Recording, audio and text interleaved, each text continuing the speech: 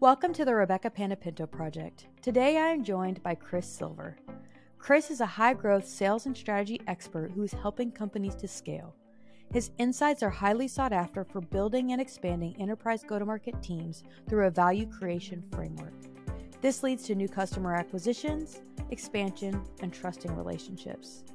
Chris is an award-winning salesperson, earning the honor of top salesperson and leader consistently over the past decade, spanning 5 different companies and industries. He has built and expanded multiple teams, resulting in the fastest new market entry and growth, both domestically and internationally. Through his distinctive high-value framework, Chris has seen results such as the creation of $0 to $200 million of business in just under 3 years. We have an awesome conversation today where Chris shares his perspective on think tank culture, as well as how AI will impact the contact center. Enjoy the show. Chris, welcome to the show today. Well, thank you so much, Rebecca. I've really been looking forward to this conversation, so thank you for taking the time to connect, and I'm excited to get your take on the industry and all things digital transformation.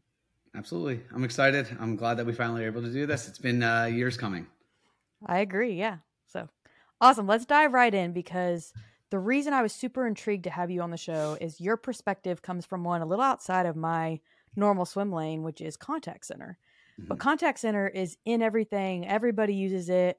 You had a saying that it's the lifeblood of any business's customer experience, which I love. So expand on that a little bit for us. Tell us more about your passion about contact center and where you can see digital making a big impact with that. Yeah, absolutely. If you look at a company wants to make money, right? The way that you make money is you have customers. So the lifeblood of any single company is the area where you're directly connected to your customers. That's what the contact center is. And the contact center spans not only to the kind of the old mindset of call centers, just calling in to complain and service. Contact centers have evolved. They are now profit centers. They are sales centers. They are marketing centers. They are service centers, but the whole industry has shifted where they're converting service centers by using technology to really, really deliver a higher level of service. They've realized we can increase the amount of spend that we could get from our existing customers. And now we can also use it to attract and sell net new customers, as well as cross-sell existing customers. So you have the direct line to your revenue stream, which is your customer, but it's also your data hub. I think it's a great example of everybody's in sales too. It's no more of like you talk to your salesperson, go back to your salesperson. Like, no, when my iPhone's busted, I'm going to reach out to support, and it could absolutely be an upsell opportunity. So now everybody is in sales. And to be in sales, you have to understand sales. You have to understand psychology. You have to understand buying. That's really hard to do, to get a contact center agent to be multi-skilled and multifaceted like that. They have so much to do. So now you're seeing a lot of these AI technologies like agent assistances and intelligent and interactive virtual agents come into the contact center to help to augment these agents to be able to have the conversation with the customer and guide them on some of the areas that could be weaknesses, reducing the amount that you need to train them. So it's making them really effective. And you're seeing a lot of those impacts affect in a positive way the top and bottom lines. I like your thought too, though, around helping people sell themselves too. Like my initial thought was people buying on TikTok, people buying on Instagram. And like I very rarely in my consumer interactions am talking to a salesperson. Mm-hmm. So I'm sure it's a generational thing, but do you see some people that really want their hand held and how you're able to deliver a certain experience for them versus, hey, just tell them where to click upgrade? Yeah. Companies today, when you're selling to people, it's really, really rare to have a product or a service that you provide where your entire customer base wants to sell themselves or wants to be handheld, right? How do we service them from the way that they prefer to interact with us? And it's a giant social experiment right now, globally. Oh, yeah. I was talking to a friend the other day about YouTube Shorts and Instagram Reels. And I'm like, I don't think I really see many ads on those. And he goes, oh, no, you do. The ads have just gotten really good at disguising themselves. It's like, whoa, you're right. So now my definite attention has increased to be like, wait, I think I just saw an ad. And it's this subtle, trying to meet me where I'm at. They know I'm scrolling these silly reels and these YouTube shorts. And so they're just going to slide in something for liquid death, which I'm an aggressive purchaser of. And I'm like, oh, wow, they did just market to me, but it was entertainment. It maybe had an influencer tied to it, which they actually did.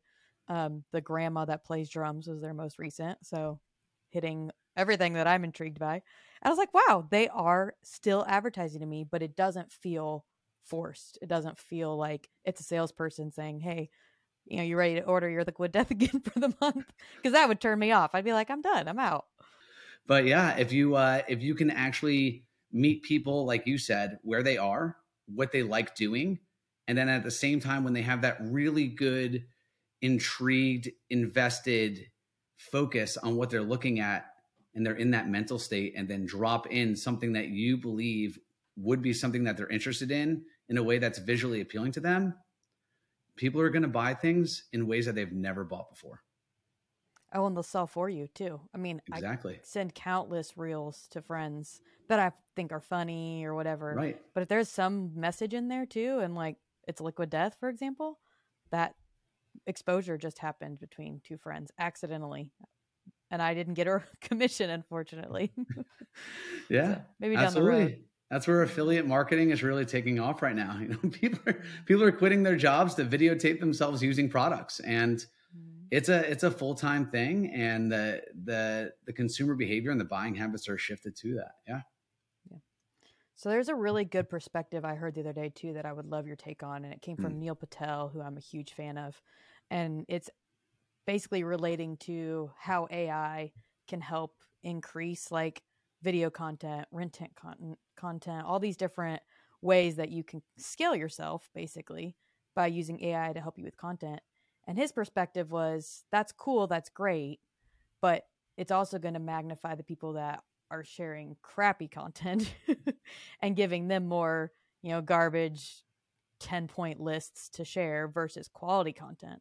So there'll be a balance as time goes on of allowing AI to be introduced to these situations to make it better, but still keeping a human element attached to it. So I'm curious your perspective as you've been dabbling in AI yourself and trying to help that increase user experiences for folks.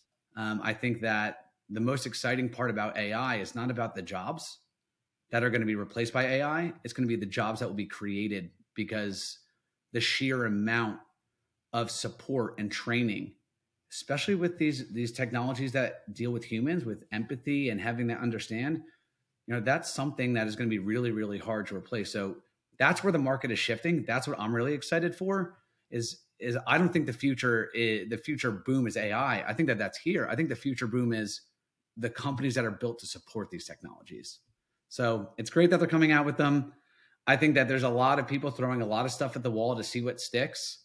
But I think that the augmentation of humans is really where this needs to focus.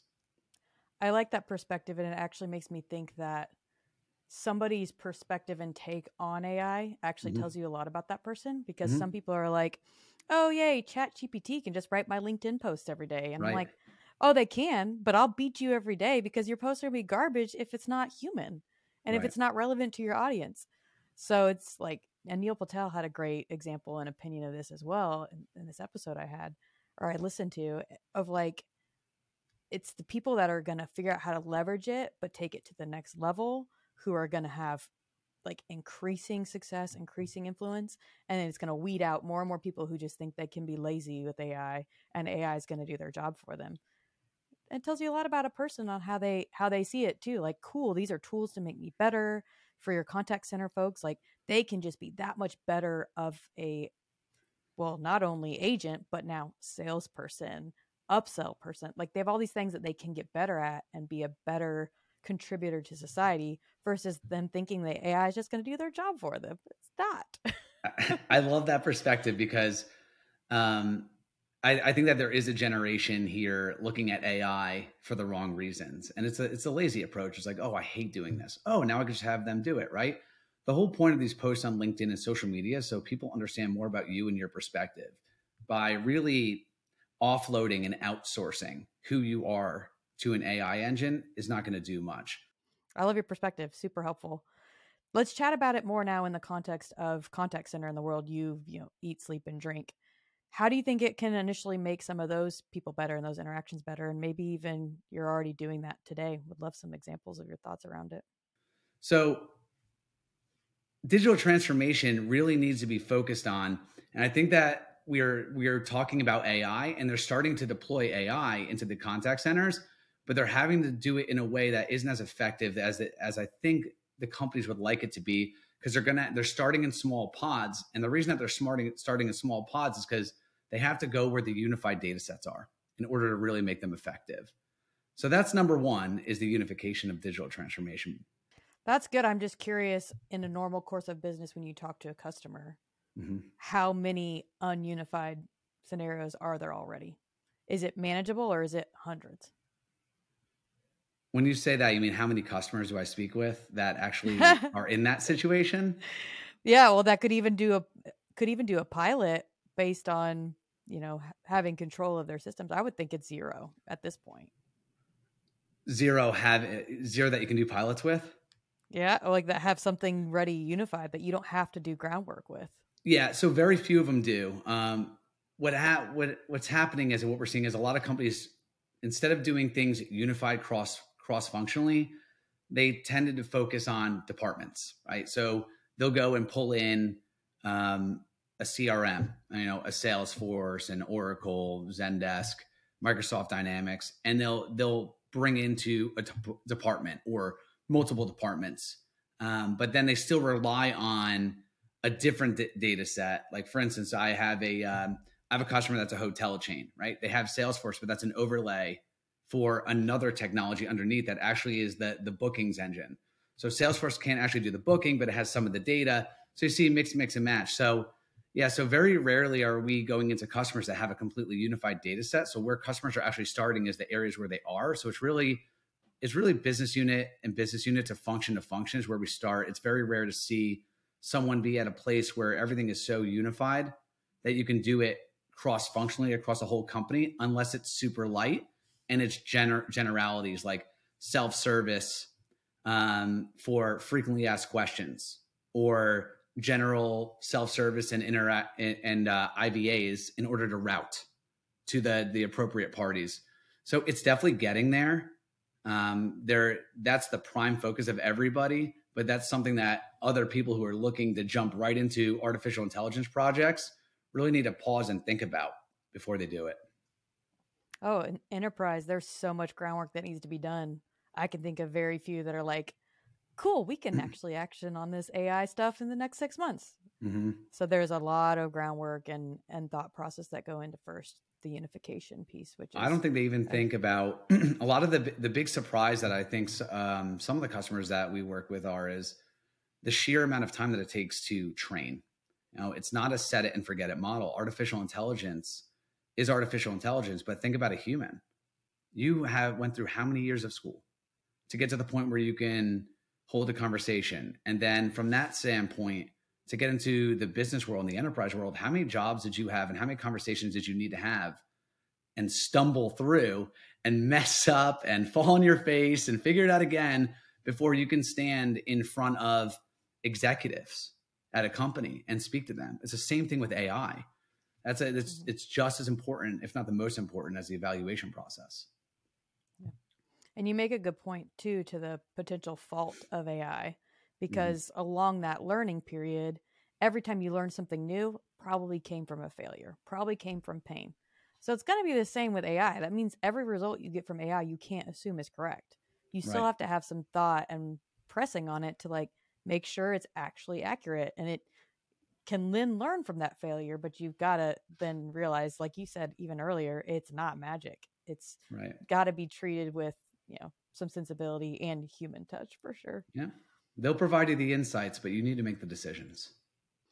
So let's bring this back a little bit more specific to the world that you live in day out of contact center. And where do you see some early stages that they can be adopting AI to start making impact today?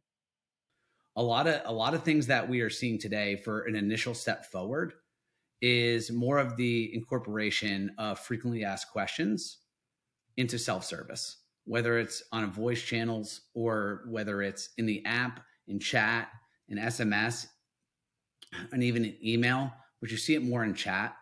and voice and SMS than email, because those are just longer written messages or just standard forms. And what they're doing is they're trying to figure out, okay, we need to prioritize the amount of calls and the reasons for all the calls that we have. And what are the calls that, take the longest, and then take a look at those and figure out, of those calls, which of them are things that should be able to be handled that are self-service, that where if we provided the right information in the right mode of communication in the right channel with the right options, it can actually be a seamless and quick experience instead of having to sit and listen to lists and then get it to an agent because no one wants to sit and wait and hold throughout all that. So that's really where we're seeing the initial jolt into the contact center, is the applications of self-service, where we can automate a lot of the low transaction, low value types of interactions. From there, we are seeing the second area where a lot of customers are focusing on, and that's agent assistances. They're essentially taking the quality management solutions, which is, coaching, providing training and insights that typically used to be done historically after the fact and batched out and sent at the end of the day, end of the week, and done in reviews with the agents of how to get better. They're now turning that into real-time coaching. So you don't need to stumble and fall and fail and learn with real life customers. The AI engines are there to augment you and help you make decisions and convert a lot of these transactions or a lot of these calls that would typically need to bounce around from escalation to escalation, from group to group. Now a single agent can handle that because you have the AI engine guiding them of what they needed to do, even if they weren't trained on that, and then can automate tasks in the back and in the system, knowing where the conversation is going, and do a lot of the after call work and a lot of the note taking and next steps and scheduling that would typically be done by an agent. That agent can now focus on that next interaction and providing a higher level of service instead of spending, anywhere from 10 to 40% of their interaction in administrative work, just documenting what happened. So that's where we're seeing the two big areas in the contact center today. And what's coming from that is the insights, all the data. I keep saying data is important, all the reporting coming back and giving to you in real time and historical, the trends of what's going on and what insights you need to know that are trending. So if you need to make different decisions, routing decisions, add certain other areas to self-service modules or frequently asked questions that you didn't think of, they can help do that today. And the value of it really is, real time. You could do it in much quicker instances that typically you would look for trends over months. Now you can look for trends over hours. The thing that comes to mind too in that example is the increase I'm sure there is to job satisfaction. Like, you just took a role that was very monotonous, note-taking, administrative, and you're letting these people just now solve problems and have happy customers. That could only make the job better. These technologies are helping, like you're saying. These agents feel good about what they're doing. Not feel inferior because they didn't have time to go through all these trainings and feeling like they're left behind. These trainings are being delivered to them ahead of time and in real time to catch them as a safety net. And I think it's really giving them, that sense of relief. It's like, I know I have a supervisor here, but I have an artificial intelligence engine sitting next to me, riding shotgun, telling me what to do. So I don't need to stop the conversation that could be heading in a poor direction and get a supervisor where now I just elevated the frustration of that caller no matter what I do. So yeah, it's definitely improving the quality of life from a work-life balance. So we've been showing off that you're pretty technical and you're a pretty detailed guy, but the truth is you're a sales guy through and through. It's been my engineers would laugh to hear you say that. Hey, I mean, you've been showing it off for a little bit. You actually know what AI is about. But I want to get your perspective now from a sales point of view. You've had this whole think tank culture that you've been building and how you've been leading sales teams. Share some of your insights and perspective on how you're really going about energizing folks and focusing on the forefront of sales with what you guys are doing. So think tank culture for me is really big, making sure that the entire team is invested in creating our initiatives. We co-present with one another. I don't do one-on-ones and team calls where we do forecasting, right? They're workshops. And that's what it is. And we are all trying to get each other better for what we are doing today and what we will be doing tomorrow. And that is my big focus in leadership, is making sure that we have a think tank culture to keep everybody involved. Well, and you're helping dream for the team versus just being more reactive, which gets people way more engaged and committed to your success. Yeah. And you get people invested, right? Groups within companies that typically wouldn't be pulled into sales and just would be thought of as some supporting group that that only gets reached out to when there's a problem. They're now pulled to the forefront. And, it's important for them to realize how important they are. So by having that inclusiveness, I've seen tremendous change in just the overall initiatives of our company today, right? There's plenty of things that we have done where we've influenced products to be built in general or products to be built in different ways just by having this culture of let's figure this out together. And the more and more we are all cross-pollinated with what's going on the forefront with customers helps us in the back end really figure out, is this the best strategy that we are on? Do we need to shift our path or create two different paths and have two different initiatives going? And it's really the key for companies to stay innovative and stay growing. The companies that don't do this, who are closed off, who make decisions in a vacuum, who wait for sales kickoffs to tell everyone what they're doing, those are the ones that will start out of the cannon in the first half of the year great, and then it will kind of die off towards the back half of the year because they lose that energy and that momentum that they only get once a year. So I try to focus heavily on that energy and that excitement to be influenced year round for the teams. And it comes back to everyone's in sales. Everybody is in sales. And know it or not. If you don't want to be in sales, too bad, I'm pulling you in. Yeah. And it's not a bad thing. Right. I think if more people realize the benefit to variable compensation, they'd all be more intrigued by sales. But it's fear that keeps people from wanting to take the risk and push, things. Yeah. So. Fear is a terrible thing. We need to overcome it. We can only do it together. That's good. I have one last question for you now, Chris, Sure. And that's around principles. I'm curious to hear from you. What's the core principle that you've lived by to be successful in business? That's that question's really interesting because if you ask anyone that knows me or worked with me at any of my companies or is on my teams right now, they know that I am huge on quotes. I won't have a quote of a year. I will have a quote of a quarter, a quote of a week, quote of a month, something that really resonated with me or inspired me for what is impacting us as a group right now. What is impacting me right now? What are these negative energies and pressures that I feel? Is the rest of the teams that I'm working with feeling them as well? And then if I can figure out like what those quotes are that help me, I broadcast them out. However, there's one thing that I have consistently always lived by. And I'm not a big sports quote guy.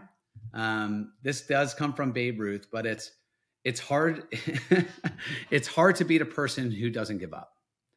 And I find that is so important just for the character of who we are today.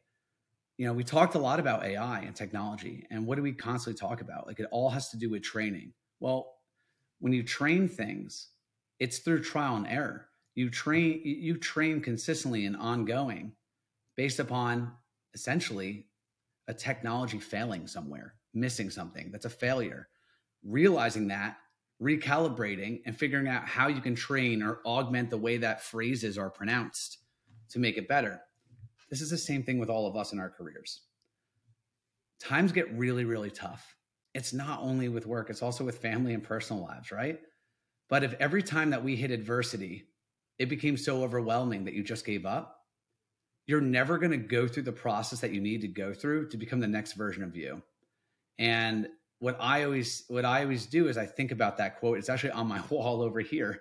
You can't see it, but I really think about it because, sales and every job in general, but sales specifically from my experience, I'll tell you something right now. Every 3 months, I'm going to have that pressure because that's quarter end. So at a minimum, you have the quarter end pressure. You also have monthly pressures and situational pressures.